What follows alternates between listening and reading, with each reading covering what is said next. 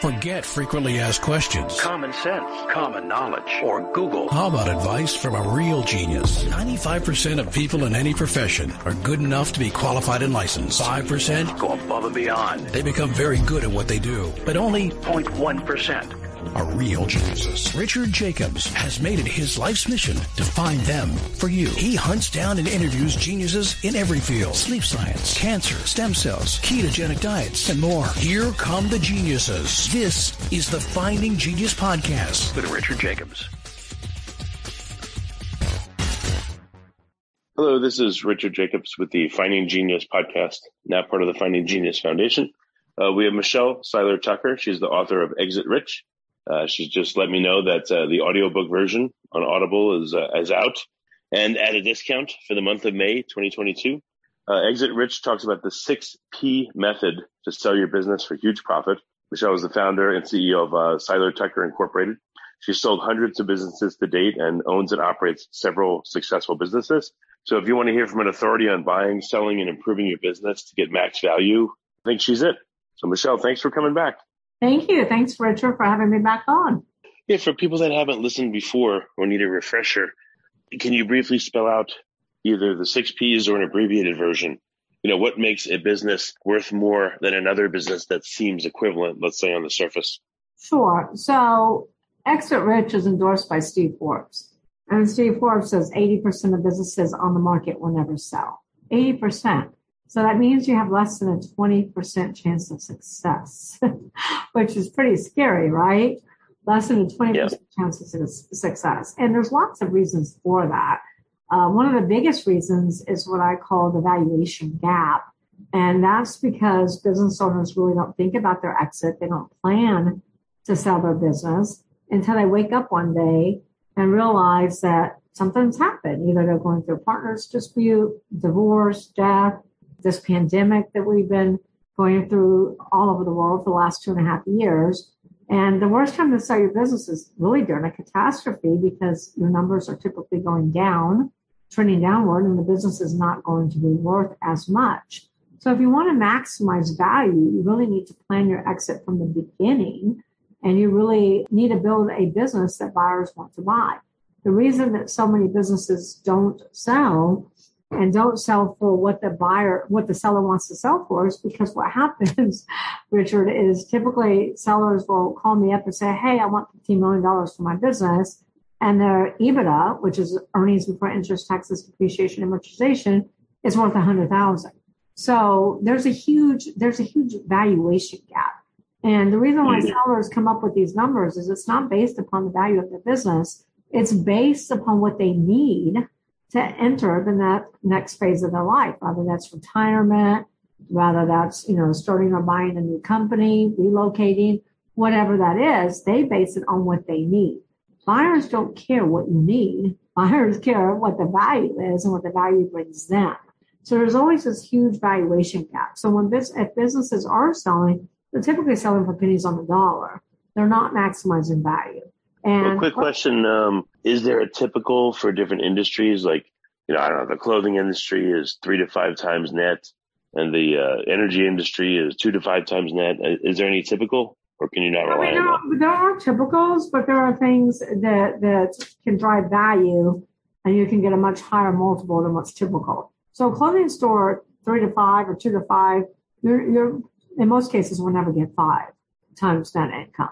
And it's really based upon the EBITDA. So businesses that are under $1 million in EBITDA, which most clothing stores are way under that, businesses will typically trade for anywhere from 1.5 to 3, maybe 3.5 multiple if their EBITDA is under $1 million. If your EBITDA is over $1 million, the businesses would typically start trading higher. They start at 4, 4.5 and go up. And what makes a business more valuable to a buyer are those synergies, those proprietary assets, things that can help drive the current company to the next level. What are some basic things that businesses can have? What about policies, procedures, checklist systems? Does that add much value? It does. So now we're getting into the 6 Ps. So one of the biggest reasons that businesses aren't sellable is because entrepreneurs have created themselves a job that they go to work at every day versus a business that actually works for them. and a business is dependent upon the owner. So people is the first P. You really got to make sure the business that you're working on the business, not in it. You got to make sure the business doesn't depend upon you. I'll give you two quick examples. I had a lady that called me from Texas. I know you're in Austin, Texas. She's in Dallas, Texas. Husband dropped out of a heart attack at the age of 40. Left her with a mountain of debt. She didn't know anything about the finances or about the business. Asked me if I could sell it. Started asking some questions. He has a construction company. He has no employees. He has subcontractors. Processes is what you just mentioned, Richard. And he had no processes. He had no policies. He had no nothing. All the data was in his head. When he died, the business died. Another example, I got a dentist. One dentist been in business, in practice for over 50 years. One dentist, same dentist that started the company. 3 dental hygienists. 3 dental hygienists are his daughters. And so when he leaves, the patients leave. I already told him, yes, we can sell the business, but we can't maximize it. And there's going to be contingencies in there to mitigate the buyer's risk, which means you and your daughters will have to stay over 2 to 3 years. And he said, well, honey, we're not staying. I said, well, then, honey, we're not selling. So you really got to look at your business, especially service businesses. You got to look at your business and ask yourself, can this company run without me? Can I take off for 3, 4, 5, 6 months and the business doesn't miss a beat? That's what you got to get to. Most business owners are working in their business. They have their finger in every pie. And you really got to separate that. And you got to focus on your strengths, hire your weaknesses, make sure you get the right people in the right seats, and ask the who question. Who handles customer service, marketing, legal, manufacturing, distribution, logistics? The list goes on and on. But you want to make sure that you have a who in every seat. So you're working on the company, not in it. If you're working on the company, in all likelihood, you're not going to maximize value and you will have to stay on for a few years. And larger businesses will have to sell a percentage and still retain equity in which to give the buyer peace of mind. How do you know if your business is at the maximum possible automation point? Are you what's that look like? Is the person just speaking with their CEO once a month and going over numbers, or is it okay if the person still spends an hour or 2 a week talking to key personnel? Is that systematized enough? Yeah, that's systematized enough for sure. We have an electrical company that we're selling in the 40 to 50 million range. And he has 3 divisions, 2 facilities, $7 million in EBITDA, and he works about 8 to 10 hours a week. That's pretty systematized. However, buyers are still weary and buyers are wanting to, we've gotten several LOIs, all for buying 80% of the business. He doesn't want to sell 80%. He wants to sell 100%. The one thing that he hasn't done that he needs to do a better job at is really identifying who will be those leaders, who will take over when he's not there, who can carry on. And that's something that's really, really important going forward. Even if you're only working a few hours in the business, you want to make sure you always have a next in line. Who can take over for you? Who can, be that visionary and do what you do? Because the one thing that's so scary to buyers is coming into a company where they feel like that owner, even though they only work a few hours a week, that owner still is visible in that business, and that owner is still, in charge of the vision. Does that make sense? I own my own company as well. It seems like, I don't know, can you get it in one person? And I'm not saying this to brag or anything, but I'm just, really passionate and interested in my business. So I have that passion, I have that interest. I also have to lead it. Is it possible to get that in one person that's your replacement, or do you have to break up your role into a couple different roles in order for it to continue? So that depends. I mean, that's a good question, but it's going to depend. On this particular example of the electrical company, it's 3 different people because he has an industrial division, he has an electrical division, and he has an engineering division. So he's got a key person in industrial and electrical. Those two people can take over their divisions, and then he has a CFO. So you're looking at 3 people to really take over for one person who's working 10 hours a week. So it really depends upon what your roles are, what you do in the business, who's the closest person. I mean, there's just so many different factors. That's a hard question to answer without knowing the business in its entirety. But the personality of someone that, let's say, wants to run the business as a manager versus the personality of someone that wants to grow it, can those 2 reside in the same person if it's not the original entrepreneur that started it? Do people need at least 2, maybe a business development key person and then also a a CEO to run it and manage it and keep it going? So I always say that most operation people are not visionaries. So you have your entrepreneur who's a visionary, and then you have the integrator who's usually the ops manager, right? And so it's two different positions, it's two different skill sets, two different brain sets, brain mentality, etc. So it's it's a difficult question to answer without really knowing your team. The buyer who comes in to buy your business, that person could be the visionary depending upon what they've done in the past with their companies. Before we continue, I've been personally funding the Finding Genius podcast for 4.5 years now, which has led to 2,700 plus interviews of clinicians, researchers, scientists, CEOs, and other amazing people who are working to advance science and improve our lives and our world. Even though this podcast gets 100,000 plus downloads a month, we need your help to reach hundreds of thousands more worldwide. Please visit findinggeniuspodcast.com and click on Support Us. We have 3 levels of membership from $10 to $49 a month, including perks such as the ability to see ahead in our interview calendar and ask questions of upcoming guests, transcripts of podcasts you're interested in, the ability to request specific topics or guests, and more. Visit findinggeniuspodcast.com and click Support Us today. Now back to the show. Okay, makes sense. Yeah. So what are some of the next P's in your formula? So then we have products. So going back to people, like I always say, you don't build a business, you build people, and people build a business. And then you go into product. So product is your industry, your product, your service. You really have to look at your industry and ask yourself, is it on the way up? Do you have an Amazon? Or is your industry on the way out and you have a Blockbuster? Because there are industries that are becoming obsolete. So you really need to look at that. I mean, if you look at the restaurant industry, they're struggling, and they've been struggling for the last 2.5 years, and they're going to continue to struggle for a while. So you have to look at your industry and, I always say, ask yourself 3 questions, because just because you've been in a business for a certain period of time doesn't mean that you shouldn't innovate. One of the biggest mistakes for business owners is they become complacent. They stop doing what I call AIM, which is always innovate and always market. It used to be that startups were at great risk in our nation of going out of business. Now it's businesses that have been in business over 10 years. So startups used to be 90%. Now only 30% of startups are going out. But if you look at businesses that have been in business for 10 years or longer, 70% of them will go out of business. And that's out of 27.6 million companies. And the main reason for that is, like I said, lack of innovation, lack of marketing. You hear about the big box stories like Toys R Us. Toys R Us has been in business 75 years, goes out of business. Well, Toys R Us also never really innovated. And there's a bunch more stories like that, like Blockbuster.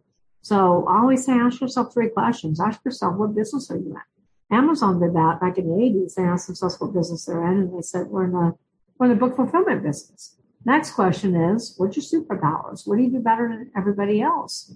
And Amazon said fulfillment. We fulfill products better than anyone else. Third question is, what business should we be in? And Amazon said, we should be in the fulfillment business, fulfilling products all over the world. And I do this with a graphics company that I own in Texas. We install graphics for first responders. So police cars, ambulances, fire trucks. Harris County is a big client of ours. And I asked the question, what business are we in? They said, we're in the install business. I said, what's our superpower? They said, our superpower is our art, and we can do a paint by numbers on how to put the graphics on the car. Well, what business should we be in? We should be in the uninstalled market because it's a lot more profitable. We can ship graphics all around the world. We can basically have a paint by number approach on how to put them on the vehicle, and we can cut our labor cost and not have to have as many installers. Okay. And so then, and people just want to dismiss that. Kind of like you said, keep going. That's very important because so many businesses, like I said, are in a dying industry. All the business has been doing the same thing for years and years and years and years, and then they wonder why they lose market share. You really always have to look at your business. A lot of times it takes a different set of eyes to find out why is that, So it's really important. I mean, if you look at McDonald's, what business is McDonald's in? Well, some say the real estate business, some say in the food delivery systems business. It just depends, I guess. They're really in the real estate business. They're the largest real estate holding company in the world. And if they didn't get into the real estate business, you would not have McDonald's all over the world. Did you watch the movie The Founder? Yeah, I watched it a while ago. It was very good. Yeah. So Ray Kroc was about to lose everything. That's why he was in the bank trying to leverage and borrow more money. And he wasn't going to be able to stay in business. So a gentleman followed him out and said, "What business are you in?" He's the one who told him he needs to start buying up the land, build the buildings, lease it to the franchisees. When the franchisees are not complacent, put another franchisee in. That's what gave him the leverage to take over McDonald's. And that's why McDonald's is the largest real estate holding company. So it's a very important question to ask and really, ponder on what your business is and what your superpowers are. The next one is processes. I mean, there's the bottom line. You can have the best people, but you don't have the right processes in place that are efficient, productive, designed with the customer experience in mind, then the people are not going to be very efficient. And, it's going to cost. It's going to cost you more money and productivity. So I always tell clients, most business owners get this wrong. Most business owners go into business and they design their processes around their own agenda. Doctors are a perfect example of this. I actually hate going to the doctor's office because our hours are what? Monday through Thursday, 9 to 4, 9 to 5. Sometimes they're off at 2 on one day. And then Fridays are either closed or they're open until noon. They never really look at what does a client want to experience? My husband and I did this. We have 10 medical locations in Louisiana. We're the largest healthcare provider in the state of Louisiana. And we asked ourselves, what are the 3 things we want clients to experience? And we said, we want them to experience flexible hours so they don't always have to take off from work. We want them to experience no wait time. And what's the other one? We want them to experience a friendly staff. So guess what? We're open 3 nights a week till 7:30. We're open on Fridays all day. I'm open a half day on Saturday till 2:30. Makes sense. Okay. So it makes a lot of sense, but most business owners don't do that. Business owners need to get out of their own head and they need to go to their clients and survey their clients and ask them, what are the 3 things you want to experience? McDonald's did that back in the 40s.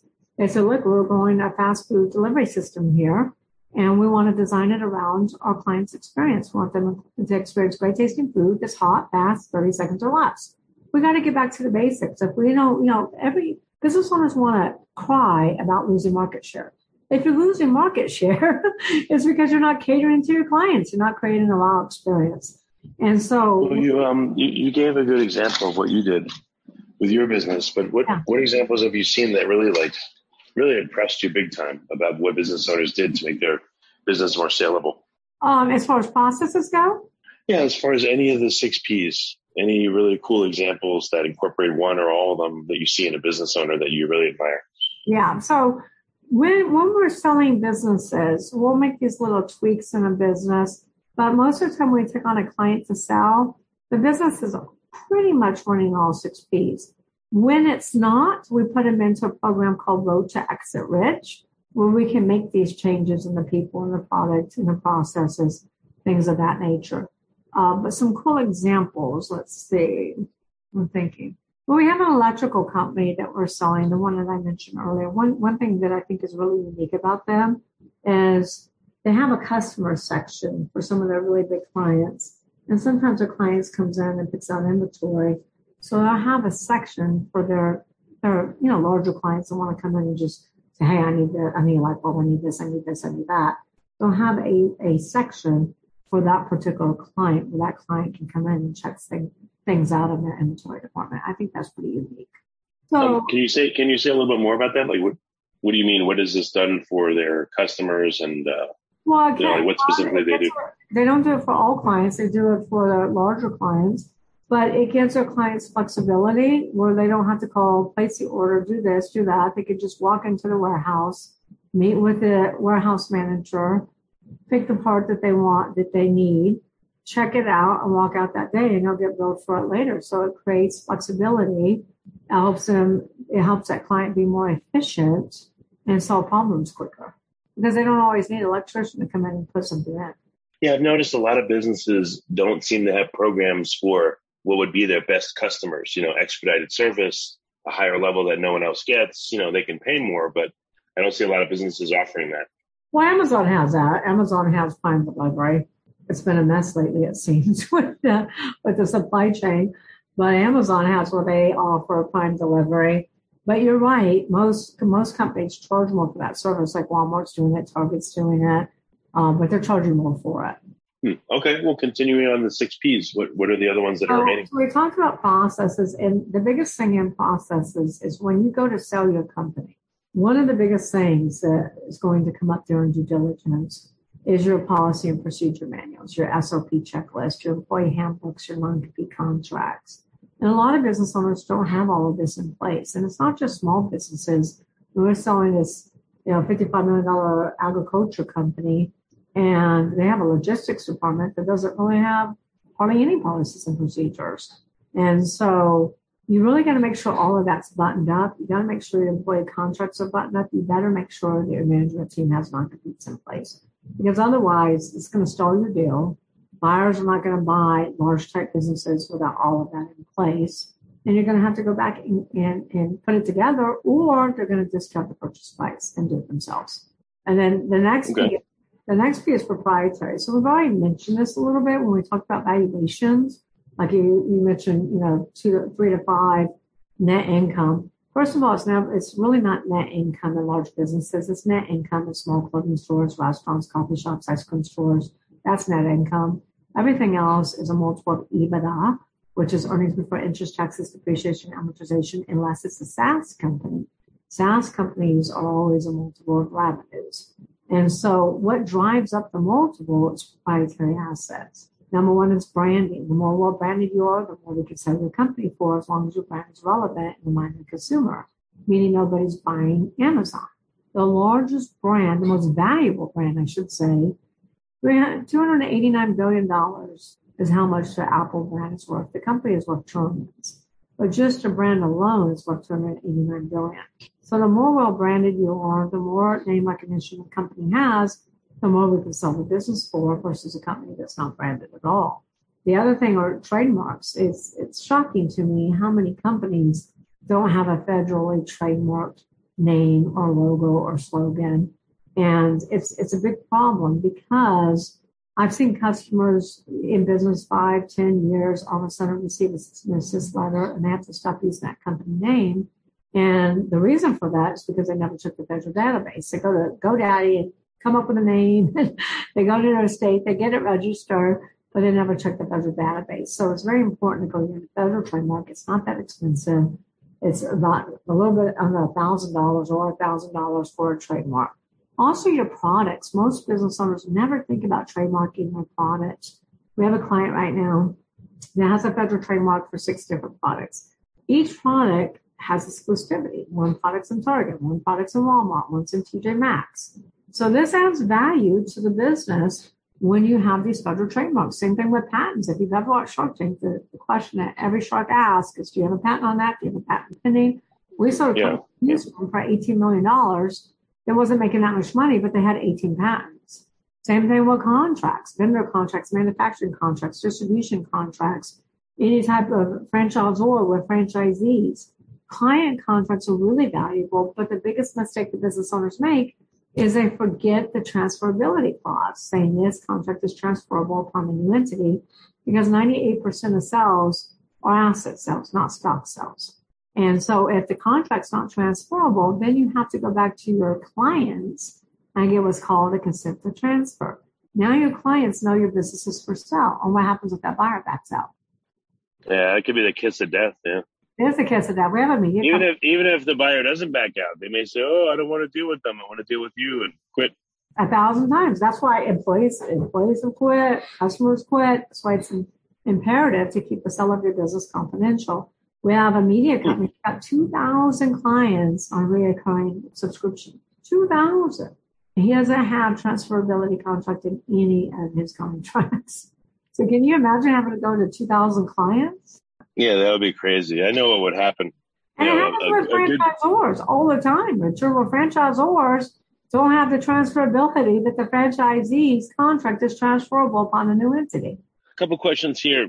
I don't know, does your average, what business size really needs branding and trademarks and, federally registered this and that? I mean, if you're a plumber, does it matter? What size and scope do you need these things? Well, so if you're a solo plumber by yourself, no. But if you have a plumbing company and you've got 50 plumbers, yeah, that's important. Same thing with an electrical company. They have 85 electricians. It's very important because what happens if they receive a letter that says you can't use this company name anymore and they got to start the rebranding process all over again? They'll hire an attorney and they'll go to court, but, they may lose. So it's very important if you're growing. We're talking about building a business here. And if you're going to build a business, you really need to cross your T's, dot your I's, and do all this right from the beginning. If it's a small little restaurant, a small little clothing store or something like that, it might not be as imperative as it is a $55 million agriculture company or $250 million distribution company that we're selling. But, you know what, though? It's funny now that I mentioned it to you. Mm-hmm. I remember back, there's one restaurant here. It was some like Mexican, Texas fusion. Mm-hmm. And they got a letter from a company, I don't know, in like Houston or something. It wouldn't really affect their business, but they demanded that they change their name because they had the name. It was so stupid. Right. And same thing with this other, Thai noodle soup place I remember years ago. They got a letter from like across the country saying they had to change their name. And it didn't even affect them, but they didn't want to fight it, and so they did. But it really messed up their business to do that. Exactly. So this happens. You just named 2 stories. I could name probably 100. It happens all the time, and that's what a trademark is. It protects your rights. So if you don't have the federal trademark, at least do this. At least put the TM, small TM, behind your company name, behind your logo, behind your slogan. Put the TM. But if, even that restaurant, even though they're a small restaurant, they're not growing a multi-million-dollar company, it still hurt their business, right? So $1,000 would have saved them all of that headache. It would have saved them from rebranding. It would have saved them from doing all of that. True. Yeah, that's true. Okay, well, it makes sense. I'll tell you, there's something that I didn't know because my company is called Siler Tucker Incorporated, and my trademark attorney, I have a new trademark patent attorney, and he said, Michelle, you really need to get Siler Tucker Incorporated trademark. And I go, why? It's my name.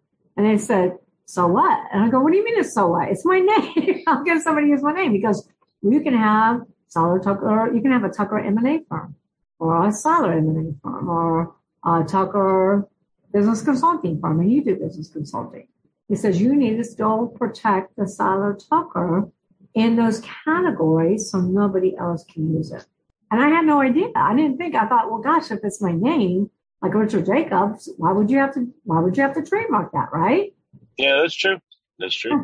So anyway, so I encourage everybody to spend $1,000, get the federal trademark, because it can cost you, it can save you from heartache. And not only that, at least go and check the federal database before you name your company, because if you see something similar, or if you see somebody else that has that same name, don't use that same name. And it doesn't matter if it's just in the state of Texas, like you just mentioned, it's somebody from another state that said they have to start using it. So you got to be very careful about that. Make sure you just protect yourself. And like I said, $1,000 to protect your company name, it's worth it. It makes sense. Any other pieces left that we haven't discussed yet? We do have 2 more pieces, but I want to finish proprietary really quickly. Databases are huge. Databases can bring you a lot of money, especially if you're a SaaS company, e-commerce company, app company. I have an app company that's been on the market 2 weeks. We already have a above asking price offer on this app company. And databases are huge, especially if they can be retargeted. If you look at Facebook, they pay $19 billion for WhatsApp. And WhatsApp was hemorrhaging money, Richard. Hemorrhaging. But WhatsApp had a synergy. They had 1 billion users, and that's what we're talking about here are the synergies. So any type of content, celebrity endorsements, radio personalities, this all really builds credit, builds value in your business. We have a client that's working with Oprah. Well, guess what? A strategic will pay a lot more money for that business because everybody wants to get their products in front of Oprah, right? So you really have to look at that. And the other thing I want to tell you too is make sure that you take your IP and you own it in a separate corporation. So you don't want to own your patents and everything in your corporation that you're doing business out of, because if you get sued, then you can lose your IP. It's one thing to lose your company. It's another thing to lose your IP. And then the 5th P is patrons. This is your customer base. Usually most businesses follow the 80-20 rule, where 80% of your revenue comes from 20% of your clients.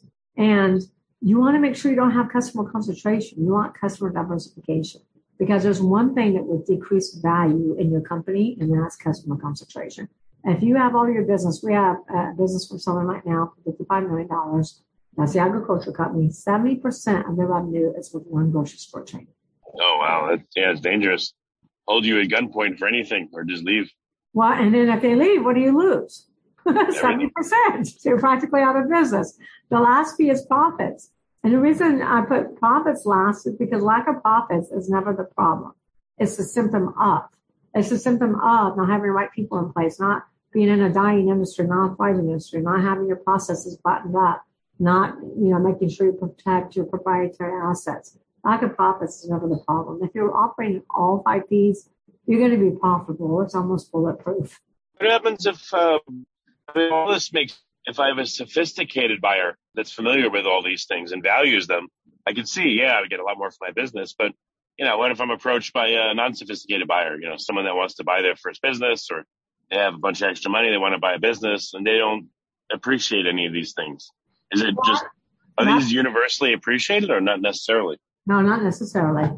So if you read Exit Rich, I have a section in there on the negotiations, and I go through the 5 different types of buyers. First-time buyers, 98%, about 95% of buyers are first-time buyers. First-time buyers are not buying multi-million-dollar companies. They typically buy businesses under $1 to $2 million. And what they care about is very different. They don't really they're looking at the bottom line. They're not really looking at people or processes or anything else. You got turnaround specialists. They buy businesses that are in distress because they're going to fix them, grow them, sell them for a profit.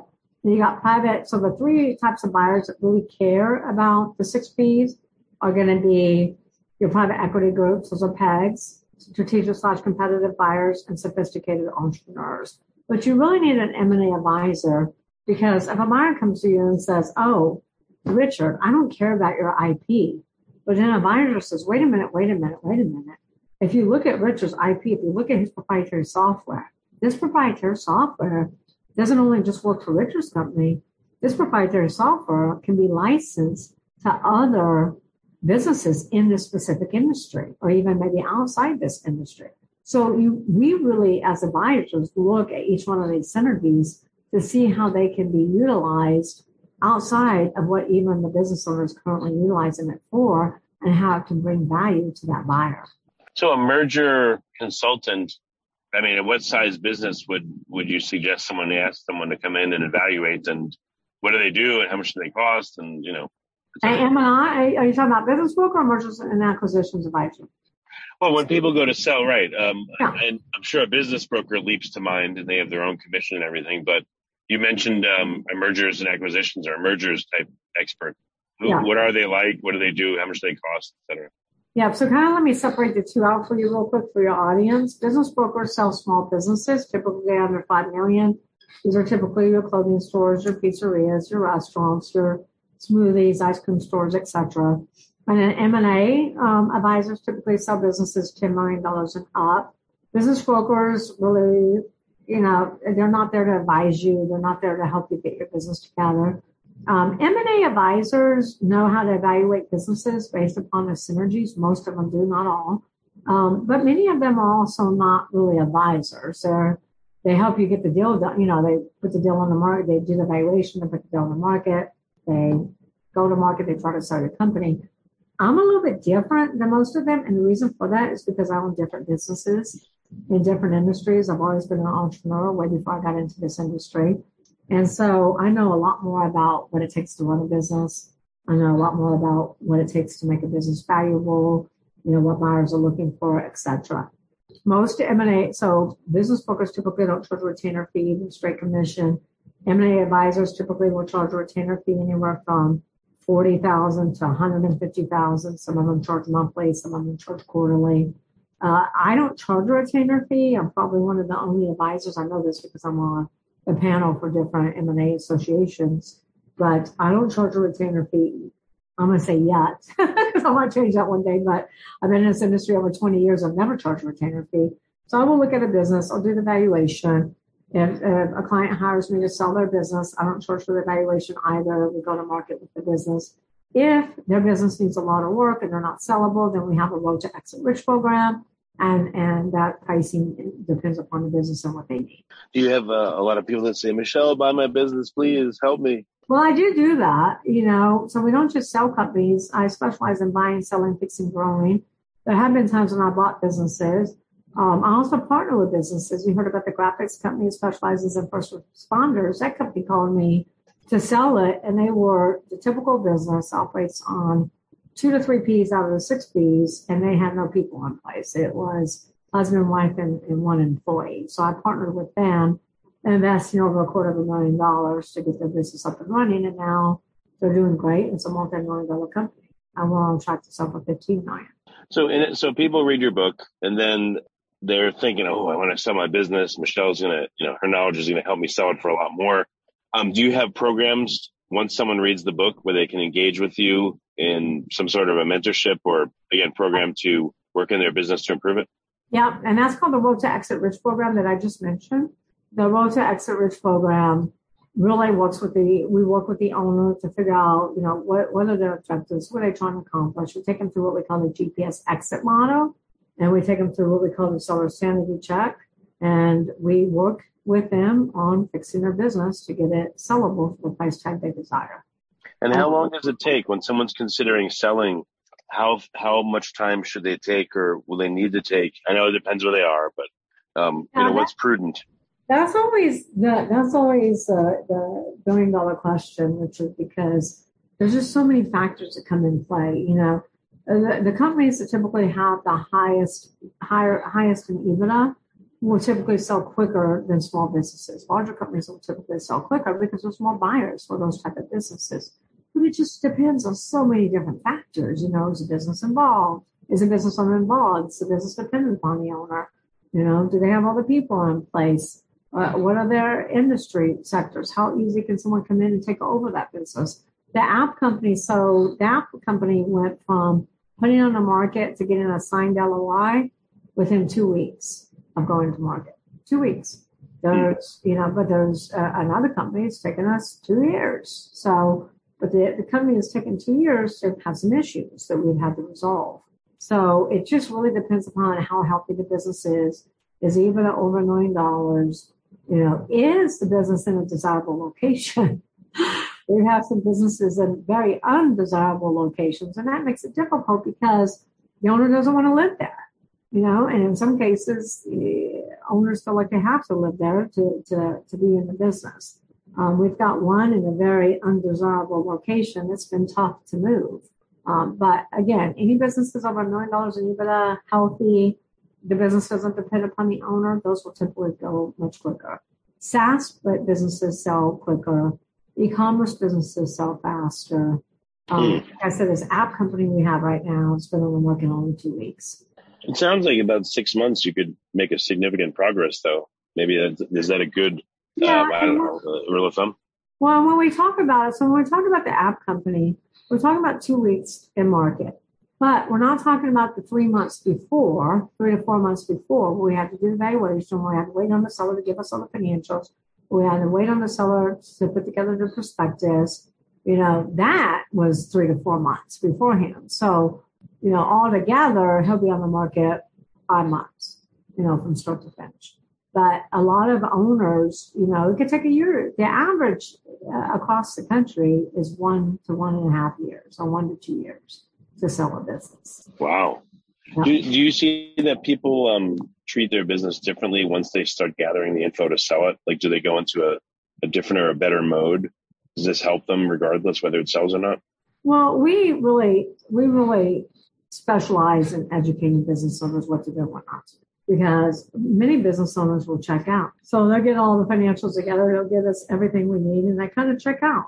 And we tell them not to do that. You should never check out of your business. You need to be working on your business as if you're never selling it. You need to still make those decisions. You need to still grow the company. You need to still make sure it's moving forward and not check out. Okay. So, all right, this is good to do no matter whether you're going to sell it or not. But if you are going to sell it, it's worthwhile to go through the process, even if maybe you have the frustration of not being able to sell it at that time. Does that seem to open doors in people's minds where later on they do successfully sell? Or if they do it and it doesn't work, they get so disheartened they just give up Well, they do. They do. So there's a couple ways to answer that question. Number one, every business owner, every entrepreneur should read Exit Rich. And this is not just a commercial. It's a fact. Even Steve Forbes says all entrepreneurs should read Exit Rich because they leave too much money on the table when they go to sell their business. But the reason everyone should read Exit Rich is because Exit Rich is not just about selling your company. Exit Rich is about building an asset that is sustainable, scalable, and sellable. Most businesses are not sellable because they're not sustainable. Something was to happen to the owner, the business dies when the owner dies, and it's not scalable. They can't scale it. So Exit Rich, the first half of Exit Rich is all about building that sustainable, scalable business. So when you are ready, or God forbid you die, you set your family up for success and your business will sell. As far as the second part of that question, yes, sellers have went through the process and they do get frustrated. But that's because they usually don't have the right advisor. The right advisor is always going to be making sure that they have backup buyers. Now, it's a fine line we walk because when we get LOIs, letter of intent, there's always, a clause in there, a non-shop clause. So we have to be very careful about that. But we're always working to make sure we have backup buyers. I mean, even for businesses we have under contract right now, we know on the out company, we got 3 more buyers in our back pocket. We know for the agriculture company, we have 5 more buyers in our back pocket. And so even though we're keeping those buyers saying, hey, we'll let you know, we'll keep you posted, it's really important to educate the seller that, yes, you do all this work, and just because a buyer drops out doesn't mean that's the end of the world. All the heavy lifting's been done. We'll bring another buyer to the table, and it won't be difficult next time because it's already been done. Yeah, and I could see if someone hasn't gone through your program speaking to a potential buyer, they probably would, neglect to include a lot of elements that would perk up, the right buyer's ears. They wouldn't even know to include them in the, whatever you call the description of the business sale. Right. We call it a SIM, confidential informational memorandum, or a prospectus. That's correct. And that's why it's so important to really, really work with an advisor that knows how to showcase the strengths. Now we don't showcase the weaknesses, but we do point them out because we don't want the buyer to find skeletons in the closet that we didn't disclose up front. Yeah, I've seen that a few times, like owners taking compensation, but calling it a loan that they have to pay back and, hidden tax debt and all kinds of crazy stuff. Yeah, there's all kinds of crazy stuff. Our lawsuits that the seller forgot to tell us about. That happens. We have one seller that had 18 different lawsuits that he completely forgot to tell us about. What happens if you have a minority partner or minority owners? Do they just go along with the sale usually, or can they block it or cause problems? Or how do you resolve that if you're not the head honcho that only is one owner? Well, you have to go look at the operating agreement and what defines the buy-sell agreement. So there should always be an operating. You're talking about partners, right? You're talking about partners. Yeah, either equal or minority or, et cetera, right? How do they? There should be an operating agreement with a buy-sell clause. And that buy-sell clause inside the operating part of the operating agreement dictates what happens. But most businesses, I don't want to say most, but quite a few of them don't have the buy-sell agreement. Many of them don't even have an operating agreement. So that's when you got to really try to get everybody on board. There's been situations that we walked away from. One situation was 12 family members owning a business, and they all had different percentages, and there was no managing member, and I could just see the writing on the wall, so we walked away from that one. But, there's other ones where when it's a 50-50, like we got one right now where they hate each other, and, he's like, I just want out. Well, the other one's going to have to agree to that too. So the best thing is to get them both on the same page and just get the buyer for the whole thing and let them move on. But it's a delicate situation, and it just really depends upon what the bylaws say. Okay, got it. So the best way for people to start engaging with you is to get Exit Rich. And you mentioned offline. We'll mention it again now. I guess the audiobook version is on sale right now. Like where can people find it, and what's the current price? Yeah, so I was on your show last year, I believe, Richard. I think it was last year. Yeah, it was about a year ago. Yeah. And so we were on your show to launch Exit Rich, and Exit Rich came out in June, and we're happy to say it's a Wall Street Journal and USA Today best-selling. book, which is great news. And everybody's been asking me though, Michelle, I don't like to read. I don't have time to read. Busy entrepreneurs don't always have time to read. They spend more time in their car. So we just came out with the audio version, and the audio version came out May 1st. We're selling it for $2.99, less than a cup of coffee at Starbucks, $2.99. And you can get that at Audible, on Amazon. You can get that at Barnes & Noble. You can get it on Apple, wherever you buy your Audible books, your audio books, go there. But only for this month, it's $2.99. And we will even give you additional bonuses. You'll become a lifetime membership. You'll have a lifetime membership club with the Exit Rich Book Club, where you can go online, listen to more video content, and me doing deep dives of some of these different techniques and strategies we've been talking about, plus documents. We have documents to operate your business and documents to sell your business.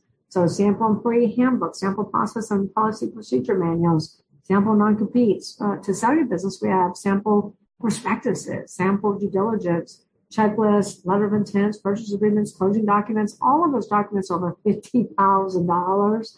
You go buy Exit Rich for $2.99, send us a receipt. We will grant you access to the Exit Rich Book Club as well. You can also connect with me at Siler Tucker, SilerTucker.com. You can go to Siler Tucker Academy, SilerTuckerAcademy.com, and that's where you can take the 6B quiz to see what are your strongest P's, what are your weakest P's. And make sure you listen to our podcast called Exit Rich and follow me on social media. Okay. Well, very good.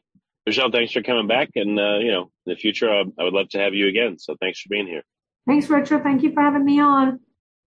If you like this podcast, please click the link in the description to subscribe and review us on iTunes. You've been listening to the Finding Genius podcast with Richard Jacobs. If you like what you hear, be sure to review and subscribe to the Finding Genius podcast on iTunes or wherever you listen to podcasts. And want to be smarter than everybody else? Become a premium member at FindingGeniusPodcast.com. This podcast is for information only. No advice of any kind is being given.